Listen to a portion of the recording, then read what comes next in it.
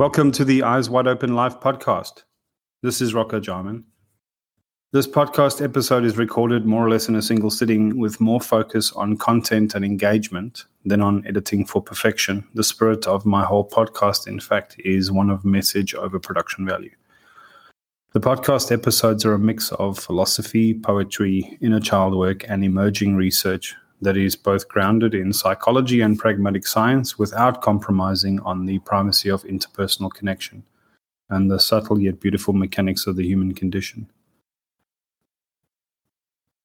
This episode, along with all notes and links referred to in the episode, are available on the eyeswideopenlife.org website, where you can find links to all past recordings, as well as a collection of courses, resources, and articles of related content.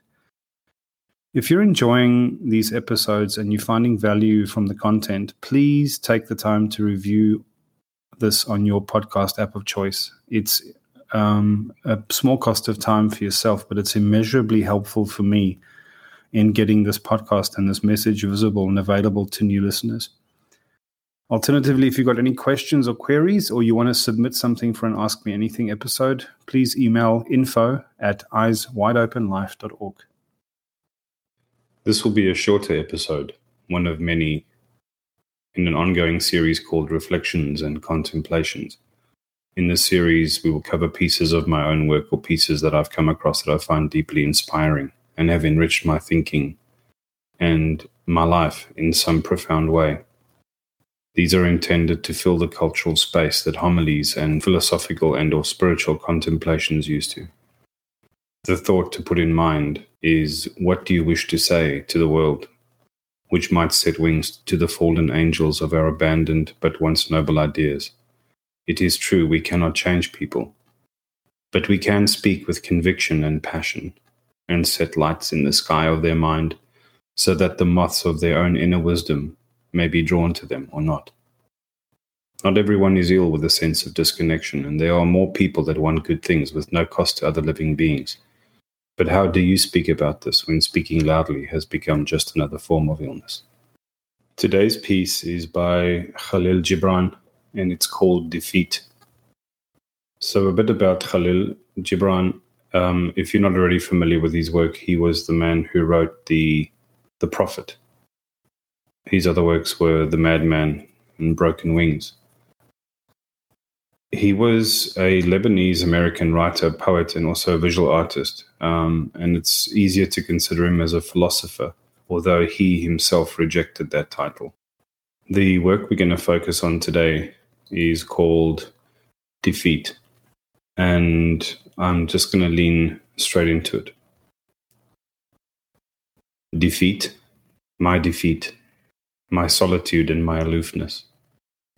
You are dearer to me than 1,000 triumphs, and sweeter to my heart than all world glory. Defeat, my self-knowledge and my defiance. Through you, I know that I am yet young and swift of foot, and not to be trapped by withering laurels. And in you I have found aloneness, and the joy of being shunned and scorned. Defeat, my shining sword and shield. In your eyes I have read that to be enthroned is to be enslaved, and to be understood is to be leveled down, and to be grasped is but to reach one's fullness, and like a ripe fruit to fall and be consumed.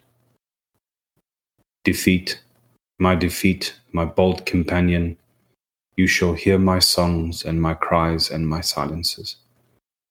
And none but you shall speak to me of the beating wings and the urging seas and of mountains that burn in the night. And you alone shall climb my steep and rocky soul. Defeat, my deathless courage, you and I shall laugh together with the storm. And together we shall dig graves for all that die in us. And we shall stand in the sun with a will, and we shall be dangerous.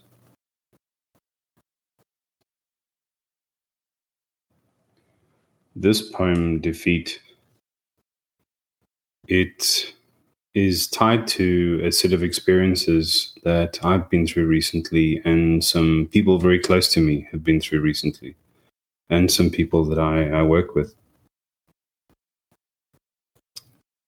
My original wish, my ask was to be well, truly well, at the core of my being.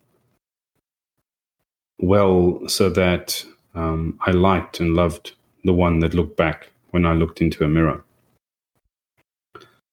Well, so that my purpose on this earth could be made clear, and so that whatever wholeness we all seem to be seeking through the crooked lenses of spirituality or religion could be made real and manifest in my life. My heart has been broken over and over and over again, and I watched people not just walk out of my life, but paint the memories of me in the most unkind light. And to have had people who I went to battle for abandon me or my inner child, basically, in the shadow of their own weakness, and lay the blame for their own bitter pain at my feet. To have that innocent inner child in me attacked and abused relentlessly until I eventually found the courage to let those people go. And to find in myself not just what Albert Camus referred to as the unconquerable summer, but a profound love and understanding of the winters we need to face within, the stillness we need to come to ground in our defeats. And I've been so incredibly grateful for the awakening and the connection with the universe and the insights and the powerful way in which I'm now able to speak to a world and to help other people. And in this way, I live a life of utter service, which is sometimes invisible to others. And despite that gratitude and the stable gravity of becoming, there is something inside of us, inside of all of us. It's this part of the universe itself that seeks to be witnessed, that seeks a conscious and discerning mirror, not for pride or vain light, but just to say, I was here. I have done this thing. I acknowledge my wounds and my loss and my journey, and I stand here now. This is me. And when we read a poem like Defeat, we realize that we are not alone. This is a universal experience. I mentioned before about this need or wish to be witnessed. And there's a quote from Khalil Gibran from his book, The Poet, and there's a piece on beauty. And right at the end, he said, "Beauty is life when life unveils her holy face, but you are life and you are the veil. Beauty is eternity gazing at itself in the mirror, but you are eternity and you are the mirror." And there's something I wrote that I want to share, and it has to do with a moment of defeat that I recently encountered. A moment of real heartbreak that was long time in the coming, and something that I had no power to stop or control. And the pain and the defeat was heavy. And I spoke about it. And when I spoke about it in the way that I'm going to share in a minute, people didn't understand, really. They rallied around me and they said kind things and they checked in on me and all the rest of it. But what I was really trying to do more than anything else was just have something that I wanted to say seen and witnessed. This is the piece. I wanted to say how my light had gone out. I wanted to speak of the dust I had collected on the hard road. I wanted to recall the flower I had brought to bloom, cradled in broken hands, and the blows I had shielded it from with my own back. I wanted to recount the small but fierce fire of courage I had kindled in myself with the last gathered sticks of my own nobility. But all I could do was listen to the axe blows of misplaced defiance, and the sound my heart made as it broke, and the woeful voice of life resound its terrible lament, and its fading echoes closed around me and went silent. So in closing, this reflection really is about a sort of insight that makes me firm in my convictions to write poetry, to do this podcast, to do these reflections and contemplation sections, to try offer the courses that I do, to do the work that I'm busy doing at the moment, to bring consciousness to this world that no more should suffer the cold indifference of their trials. What we really seek is a conscious witness. And I think it's true for all of us, even those of us that are on journeys of actualization and that are on journeys of self-mastery and self-discovery. We don't even mind that the world is not fair, or that we sometimes lose, or that we have to strive and fail. Sometimes we just want to have our trials seen, our striving noticed, our failures not to be the last word, with no mention of our character or courage to keep trying. The retreating into the roots of oneself is not the losing of your name in a winter of resignation or a shying from the sun, but the casting off of the vibrant leaves of who you were yesterday and the practicing of letting go, and the dwelling in the inner stillness so that you can learn grace and grow, and not just greet the sky come spring, but be the shining light at the very heart of the resplendence, as your own new life blooms and sings its part in the great chorus, to the ready ears of a world that was always waiting for your voice. In closing, I'd like to reread Defeat by Khalil Gibran, and I'd like to leave you with the thought that the defeats that we encounter, that we think come to undo us, there is a stance that we can take about them.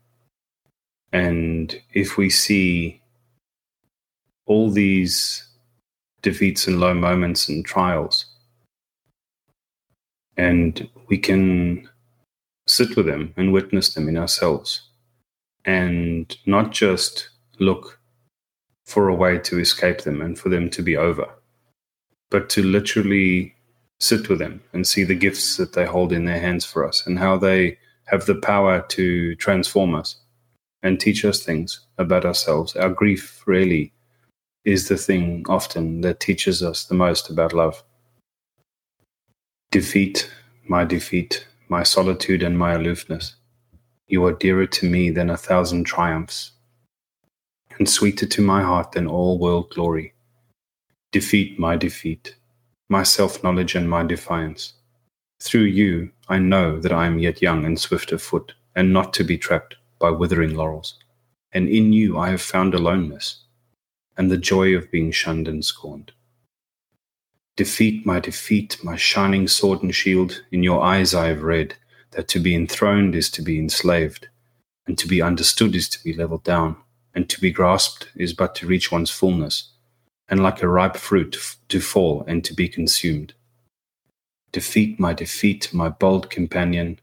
You shall hear my songs and my cries and my silences, and none but you shall speak to me of the beating of wings, of urging seas, and of mountains that burn in the night, and you alone shall climb my steep and rocky soul. Defeat, my deathless courage. You and I shall laugh together with the storm, and together we shall dig graves for all that die in us. And we shall stand in the sun with the will, and we shall be dangerous. I hope that reflection is something that brings peace and insight to you. And if there's a piece that you'd like us to cover or like us to share with some of the other listeners, please email me at info@eyeswideopenlife.org, and we'll see about getting that on the podcast. So just a quick note about Eyes Wide Open Life. The website is well and truly up now. I've just finished a newly created fundamentals course. The Accepting Your Nature course, which I ran throughout 2020, was very successful, but some of the key feedback that came back was that the content was very, very dense and a lot for people to take on in one go, but they didn't want to cut anything out.